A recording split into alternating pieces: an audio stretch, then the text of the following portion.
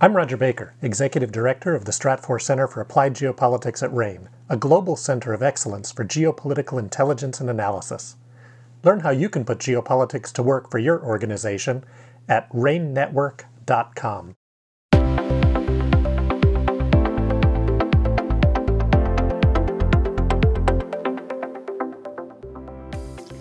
Welcome to the RAIN Insights podcast.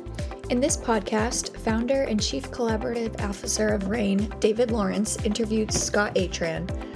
Scott Atran is an anthropologist and psychologist who studies how cognitive constraints and biases and cultural preferences and values shape social structures and political systems.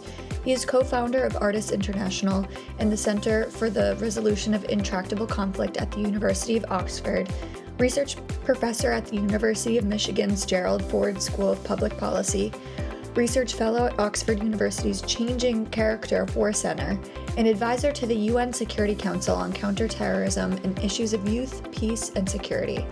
His work and life have been spotlighted on television, radio, internet blogs, and podcasts, and in the popular and scientific press, including feature and cover stories of the New York Times Magazine, the Chronicle of Higher Education, Nature, and Science. Scott, first, many thanks. It really is a very, very special privilege and honor to be able to have a conversation with you.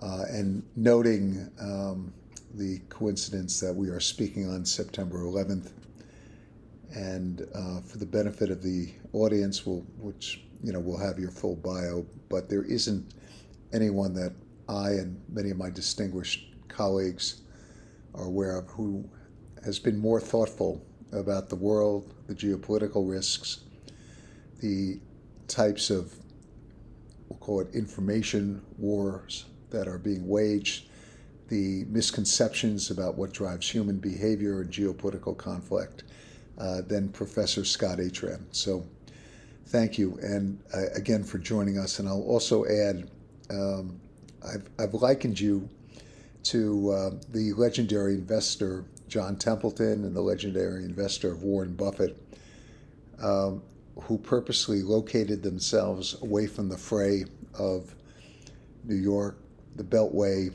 the echo chambers, and found that it's very, very helpful to the clarity of their thinking and their perspective, and avoiding what I'll refer to as relying on the false sirens that often go off. And so in many respects, your work from the south of France and from Barcelona and elsewhere, I know has given you even greater perspective. So thank you again for joining us. Thanks for having me, and good to be here, David. Good to talk to you again after so many years.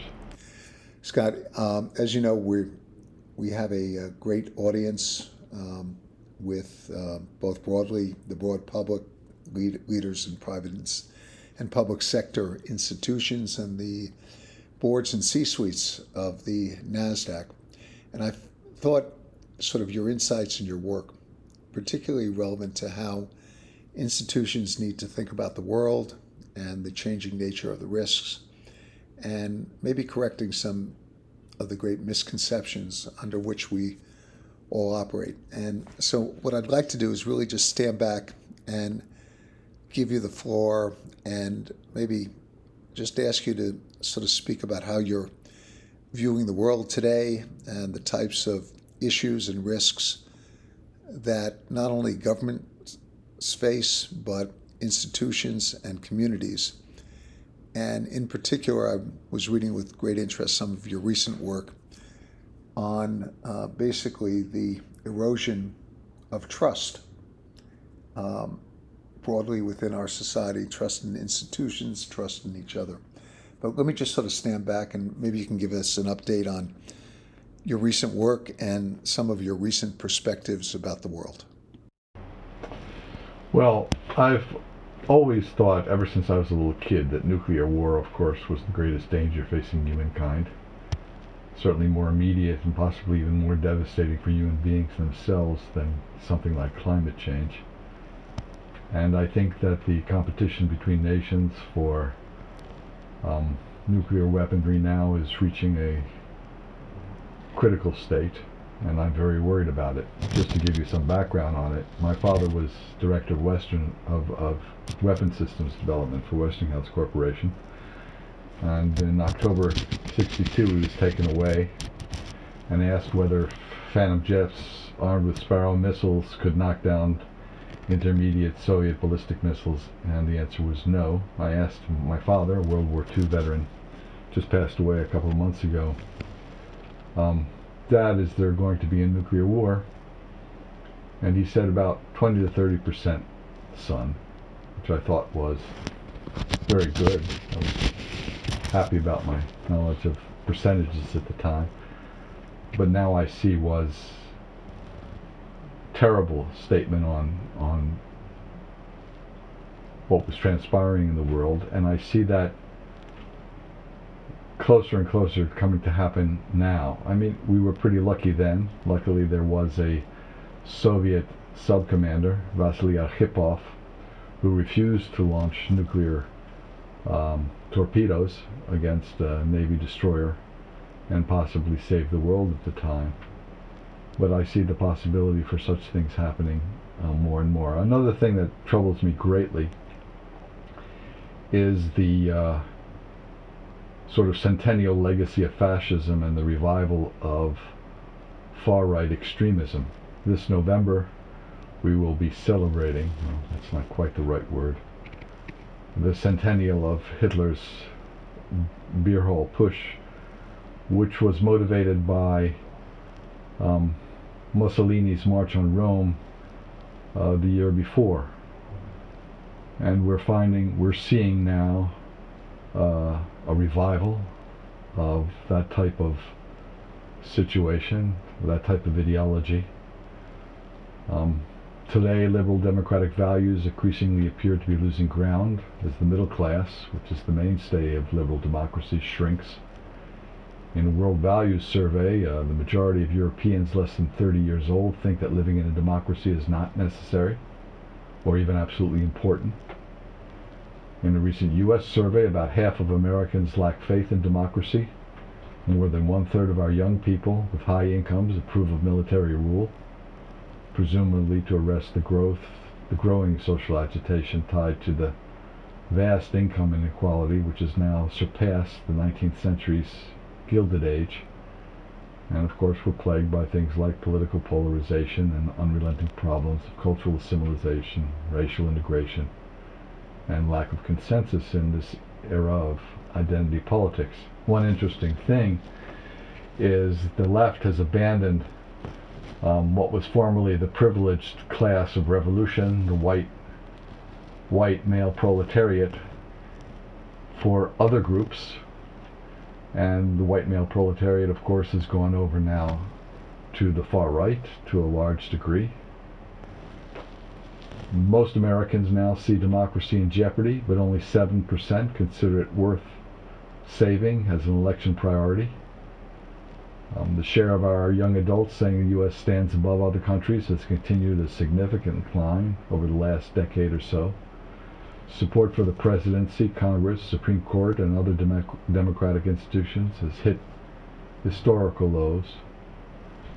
And liberal democracies and far-right governments have risen all across Western Europe.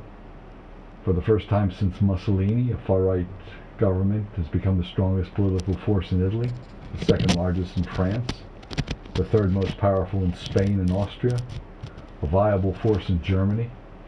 Far-right parties now wield power in the ruling coalitions in Sweden, the opposition in the Netherlands, effectively ruling Hungary and Poland. And although these political formations reject an overtly fascist philosophy, they borrow many of the exclusionary ethno-nationalist elements first popularized by fascism and Nazism, and they embrace a decidedly liberal agenda. Our politicians and our press are using words like criminal and traitor and idiots to demean political opposition in our own country, and dehumanizing words like scum, filth, vermin, to dehumanize, which is a reliable precursor to increased violence. So these are the things that worry me Worry me now. People like Francis Fukuyama think that democracy, well, he's a sort of Hegelian who believes that history has a real meaning to it, who believe that democracy will eventually triumph over authoritarian type regimes for two reasons. First, the concentration of power in the hands of a single leader at the top all but guarantees low quality decision making, and over time will produce truly catastrophic consequences. Second, the absence of public discussion and debate in strong states and of any mechanism of accountability means that the leader's support is shallow and can erode at a moment's notice. The first point, you might say, is exemplified by Russia and its leader Vladimir Putin, whose political and military miscalculations in invading Ukraine not only indicate poor intelligence on Ukraine's will to fight, the U.S. also made similar misjudgments, but more importantly, inability to acknowledge mistakes, and the fear he instills in those around him to even inform him of what has and is likely to happen. Also, the increasing concentration of power and decision-making in China's Xi Jinping, who's poised to rule his nation longer than anyone since Mao, has also produced potentially serious errors in judgment on important issues. For example, the enduring economic and social toll following zero COVID policy.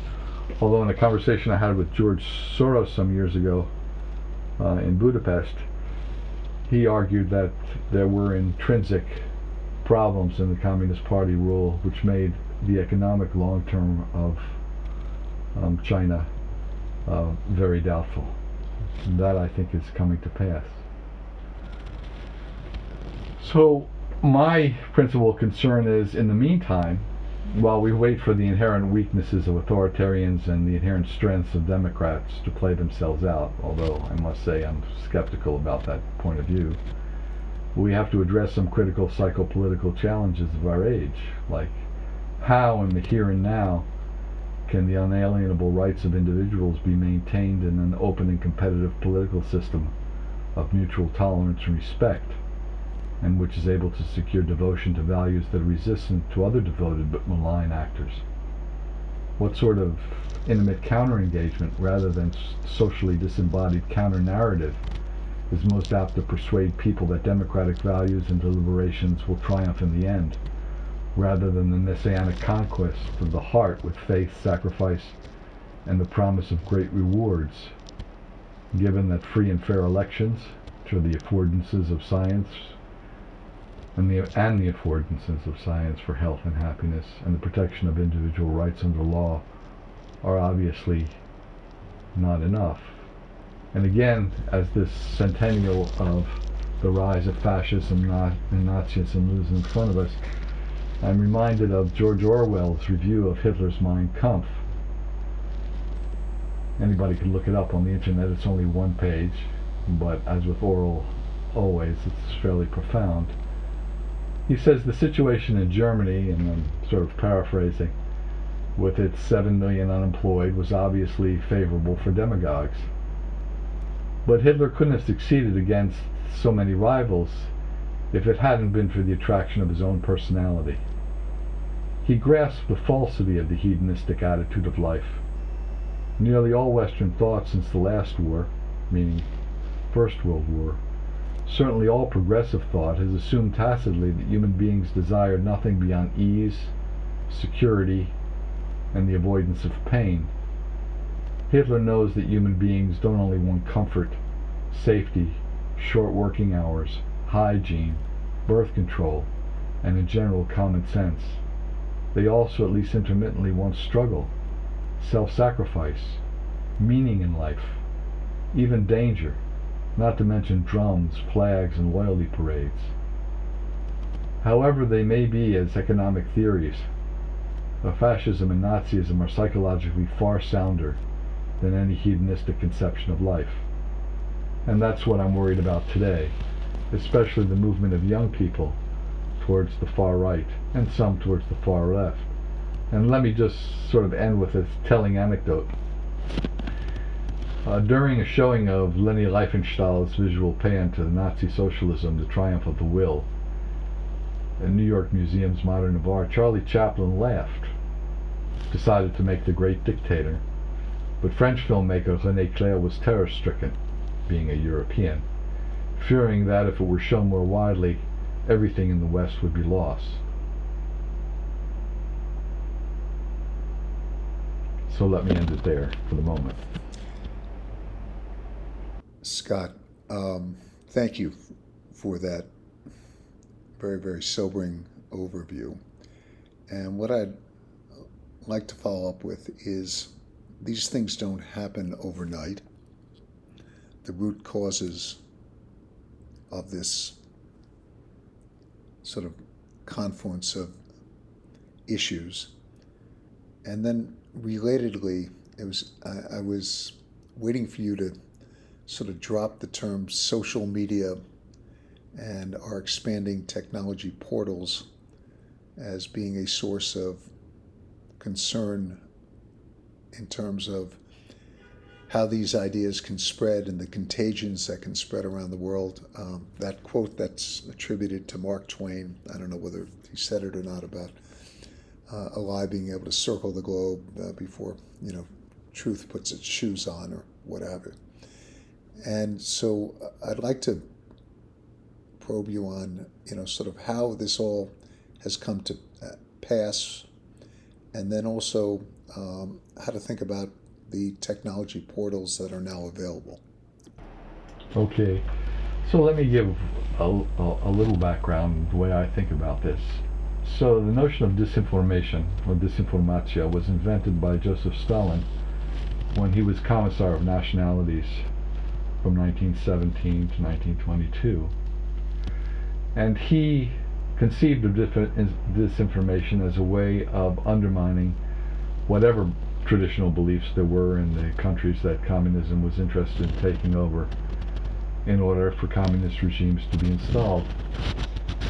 After World War II, the Soviet Union invested more money and manpower in disinformation operations than they did in their entire military, believe it or not, because they realized that they would never surpass the United States and its Western allies in technology. And so by using disinformation and malign influence operations, you could undermine, disorient, disrupt chains of commands, and actual use of weapons and violence wouldn't be necessary. Of course, around 1952, 53, 54, the United States began ramping up its own disinformation campaigns. One of the most telling, of course, was the coup in Guatemala, in which the United States recognized quite clearly that the government of Arevalo, the father of the current president-elect, was by no means a communist, and an internal report said he was quite against communism, but nevertheless realized that for their own corporations to remain in control, they would have to introduce an disinformation campaign that was quite successful. Well, all of this was part of the Cold War, and that went into abeyance after the fall of the Berlin Wall. But around 2006, 2008,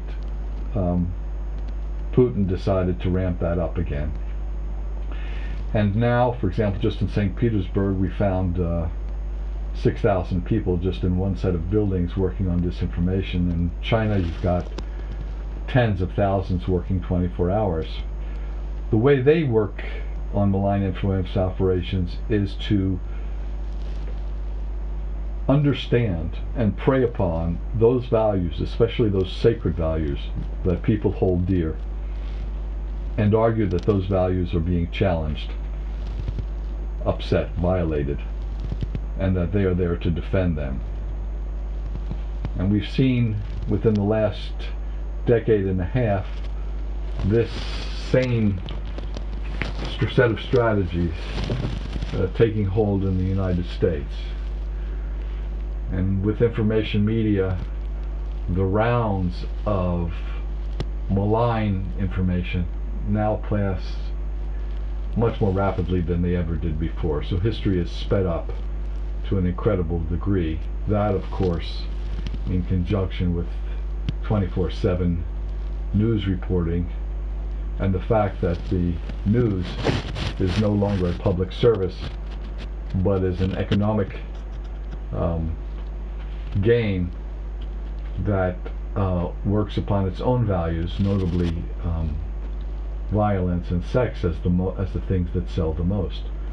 And so we find in social media, as in what was once the public service of the news media, even in the Western world, information built on an almost hysterical attempt to persuade people in whatever opposition they are that one's own values are being threatened to an existential degree, that the others have to be destroyed. And of course, what social media enables that was never possible before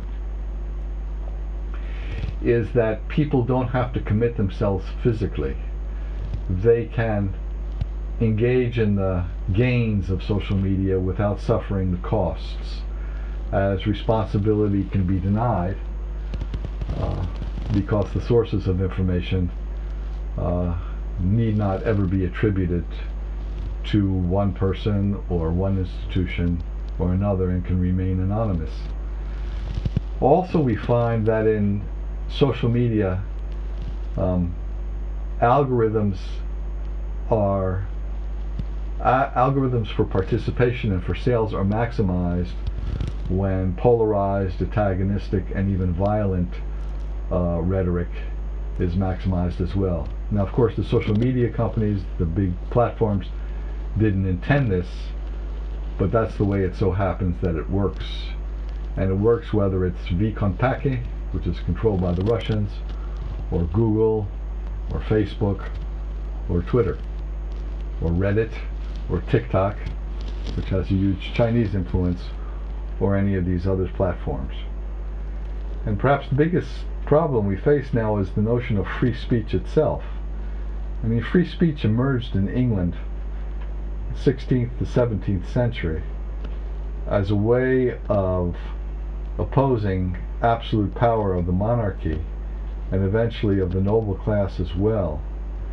But free speech was always, in a sense, edited and surveyed by an educated elite, at least in the West, and that's no longer the case. And when you have free speech that is allowed to, or that favors polarized, antagonistic, adversarial, and even violent rhetoric, then we have a very difficult situation. A situation in which we have free speech, free democracy, leading to things like tyrannies of the majority and mob rule. Now, the founding fathers in the Federalist Papers tried to deal with this. They figured, especially in Federalist Paper number 10, when Madison says, look, the biggest problem facing the development of a democracy in what we would call today an open society is the problem of factionalism and political parties. And what can we do to avoid this?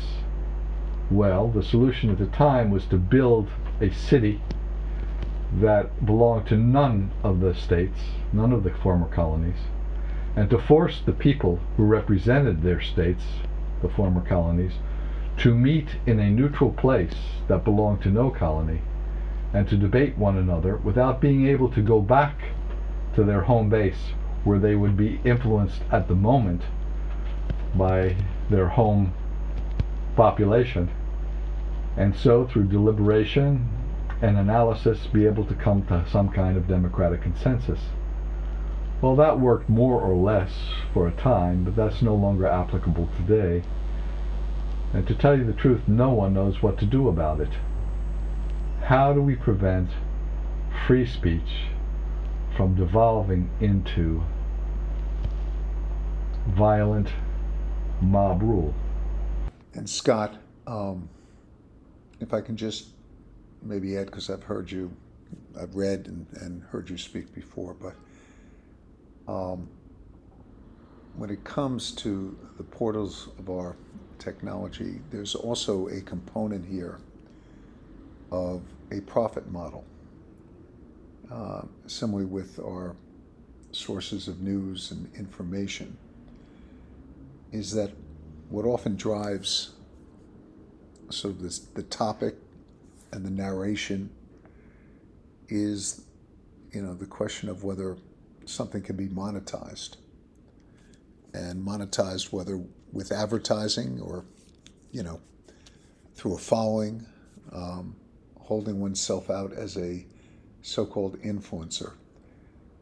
And I'm just curious how you think about, this for-profit model.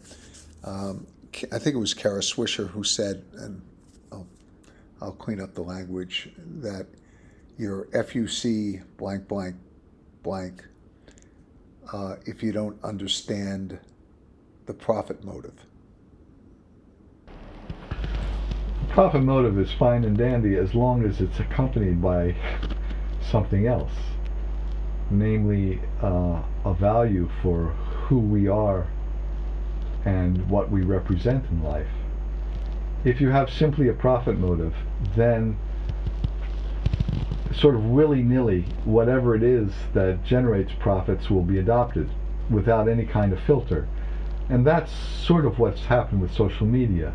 Again, it wasn't in the original interest of social media companies and platforms to encourage algorithms that maximized violent and hateful rhetoric.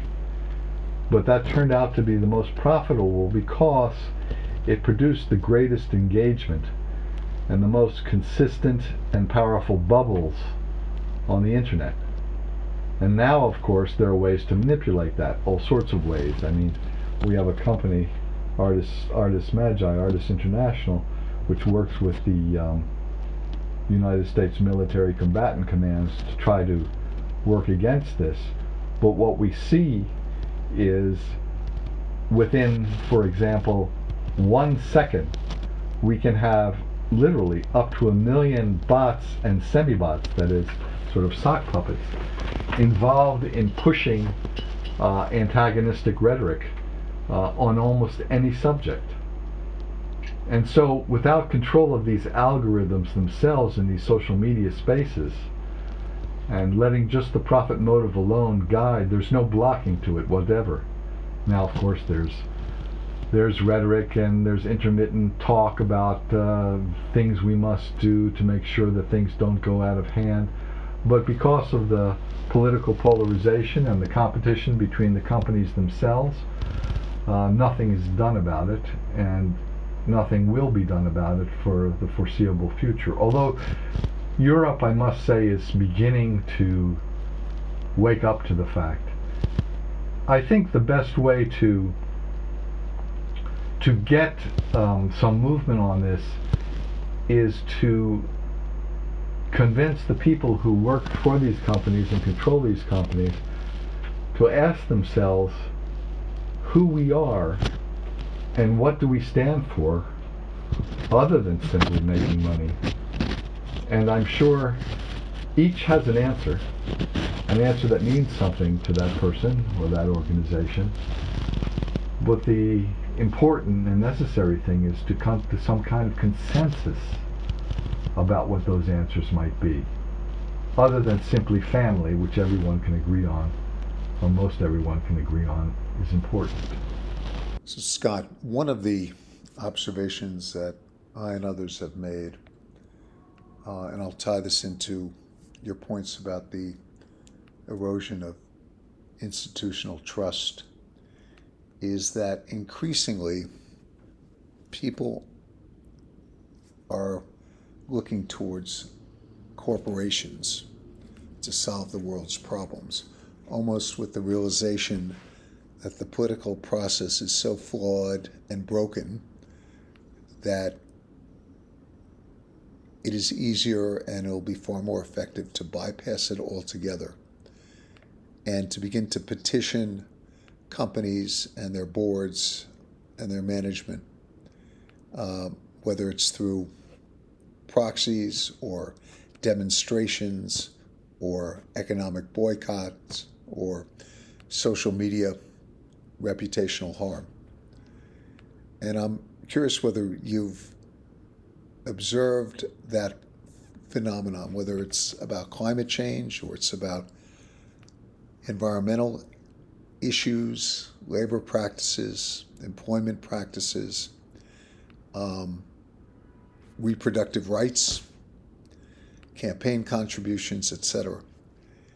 And I'm just curious whether A, you've observed that, and B, maybe you could unpack that phenomenon, because it does feel as though people are saying, we've tried to work the political process, it doesn't work, it's not fast enough for us, and we see sort of more responsiveness and points of least resistance within the corporate world. Well, I see two centripetal forces. One is the one you're describing, where because of the lack of trust and decline in belief in the political systems, especially in the West, belief or trust in corporations has been the default. And the other is increasing tribalism, where it's not corporations, but where it's some ethno-nationalist or socio-demographic group that works like an extended family to instill trust. And let me unpack this a bit. There are two very different conceptions of trust. One is a sort of managerial trust, which is involved with corporations, between managers or workers, or between workers themselves or managers themselves. And that involves typically notions of honesty and competence and benevolence even among the managers and towards the workers and towards society in general. But that's not the kind of trust within a family, for example. The kind of trust within a family is, no matter how dishonest or even incompetent you are, that person will have your back when push comes to shove, and even defend you with their lives if necessary. They're very different. The second one, the one tribal trust, was the kind of trust that dominated the world until the rise of corporations and individualism from 14th century England especially on. Nepotism and cronyism, which are now universally regarded, and especially in a corporate sense, but also in a political sense, as evils, generally considered by most of the world, and still considered by a large part of the world, as good, because they rely on this sense of tribal trust and solidarity. So I think that as the political systems fragment, what we're finding is both an increase in reliance all across domains on corporate, from health to garbage collection to railroads and universities in the private sector, especially the corporate sector, but at the same time an increasing reliance on this old tribal ethic that's becoming more entrenched in our societies as globalization itself collapses. It reminds me in a sense of what happened after the Napoleonic Wars. From the Congress of Vienna in 1814 to the outbreak of World War I, 100 years later, you had all of the trappings of globalization that we had after World War II. The only countries that really needed passports even were Russia and Turkey. There was movement of capital and labor across national boundaries. Wealth increased dramatically. We had the growth of an industrial society where muscle power and wind power had been the mainstay of human production for the previous 200,000 years, and all of a sudden it became machines. And it wasn't until the 1990s that capital flows and freedom of movement again equaled that of what was going on in the world in 1912. But then you had a sudden collapse of the global system between 1912 and 1914. And what we're seeing now again is a collapse of that system. I don't know how corporations are going to manage this. Right now they're playing it sort of by ear. They've still managed, as was the case at the outbreak of World War I and World War II. I mean, we're not yet at that point, of course. It's more like the 1920s. Where corporations have managed to keep functioning, producing, and even developing consensus across national boundaries. But I don't know where that's going to go, given this fragmentation that I see. And I'm of the personal view that these lines between private and public sector are too often falsehoods, that there is a broad common interest, and that the ability to solve some of our most fundamental problems have to be undertaken by both the public and private sectors. Well, this was certainly clear to me and probably the entire world in at the onset of World War II. You know, in 1939, when World War II broke out, the United States was 39th in terms of military capacity. It only had 179,000 troops. And the Germans made the same mistake as they had in World War I, as did the Japanese.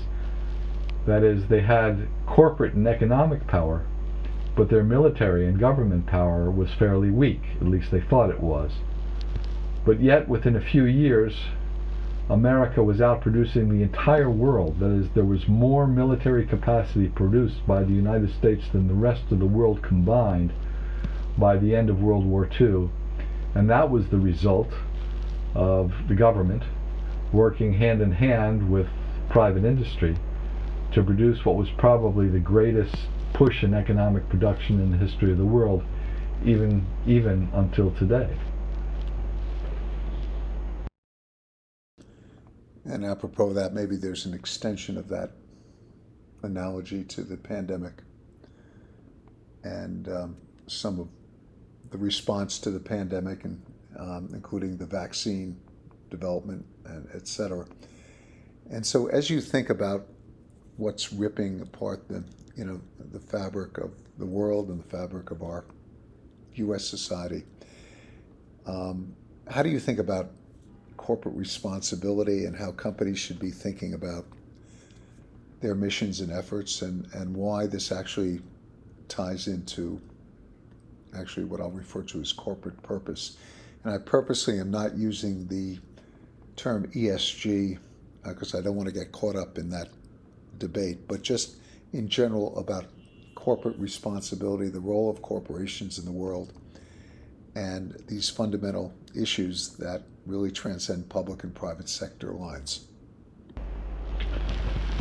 Well, one I think historical and good historical analogy is what happened again in England from the 16th century on. That is, England was basically a corporate society. I mean, people like Marx and even Weber and Polanyi made a mistake in thinking that England was a traditional peasant society. By the 14th century, England had mobile land and labor. People were moving all about. They were selling their labor and their land on open markets. And a political culture developed of corporations that drove the Industrial Revolution, which created the greatest wealth and beneficence, actually, in the history of the world to that time. And within this political idea, a corporate consensus developed about what kind of society would be best for most people. And that's where our own libertarian sort of philosophy of political and economic activity mostly comes from. What I think we're lacking now is a faith and belief in what particular values we want to stand for. Again, I say, making money may be fine and dandy, but that alone isn't going to do it. You have to believe in something of value that will transcend not only your own money making, but in a sense will transcend your own lifetime. What are the things that corporate America can help people believe in that makes life really worth living, other than just doing things like digging iron out of the earth to kill one another, or even building more and more buildings, or even having, as Orwell said, just health care and safety. People need and want more. Now there are, of course, people, and I think people like Buffett and John Templeton, those that you mentioned, did have a belief that there were values intrinsic to humanity that a corporate culture could advance. But I don't see that right now as widespread or consensual. The things that have driven humanity across the ages to build civilizations, to engage in their greatest efforts and exertions, not only in peace but in war, have not even been for family and friends, but had been for transcendental values. And the question is, what are the sorts of values that will keep our civilization going? Civilizations don't naturally rise and fall. There aren't natural periods where civilizations have to collapse. Civilizations collapse because they don't believe in their values anymore.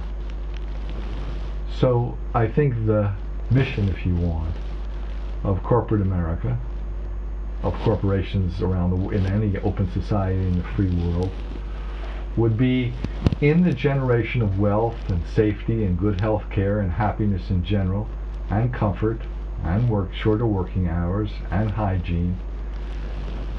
What do we want to live for? What is the meaning of life? Is the meaning of life simply, when we fought fascism and Nazism, we had meaning because there was a direct threat. One of the interesting things I see when we've done, my research team has just finished a whole set of research which we published in the Proceedings of the National Academy on the will to fight.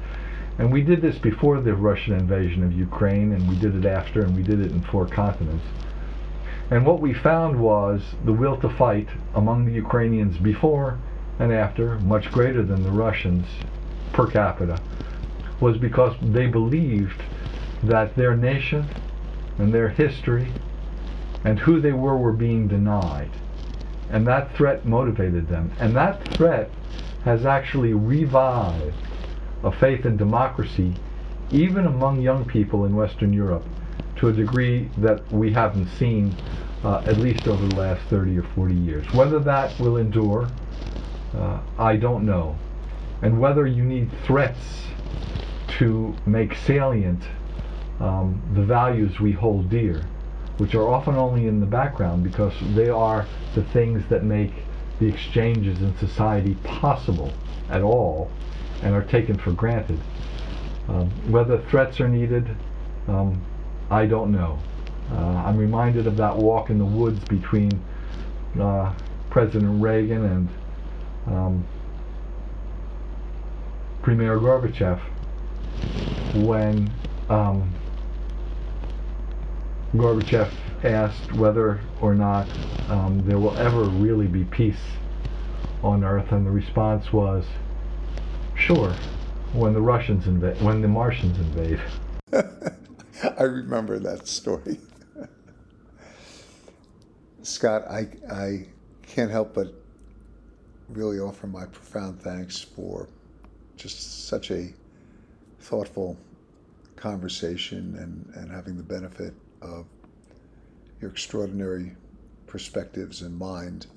I do want to extract maybe the opportunity for a continued conversation, and also we'll reference some of your books and publications and speeches and YouTube. Now, I think there are even some YouTube videos out there.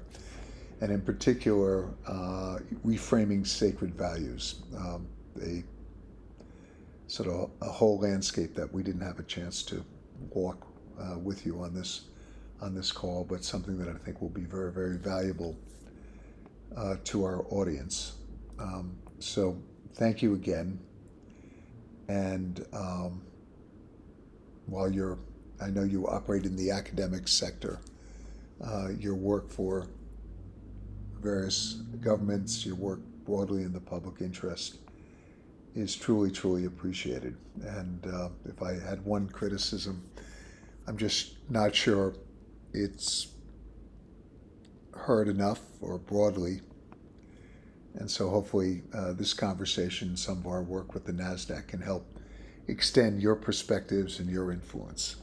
So thank you again, Scott. Well, thanks for giving me the time, David. And good luck on future talks. Okay.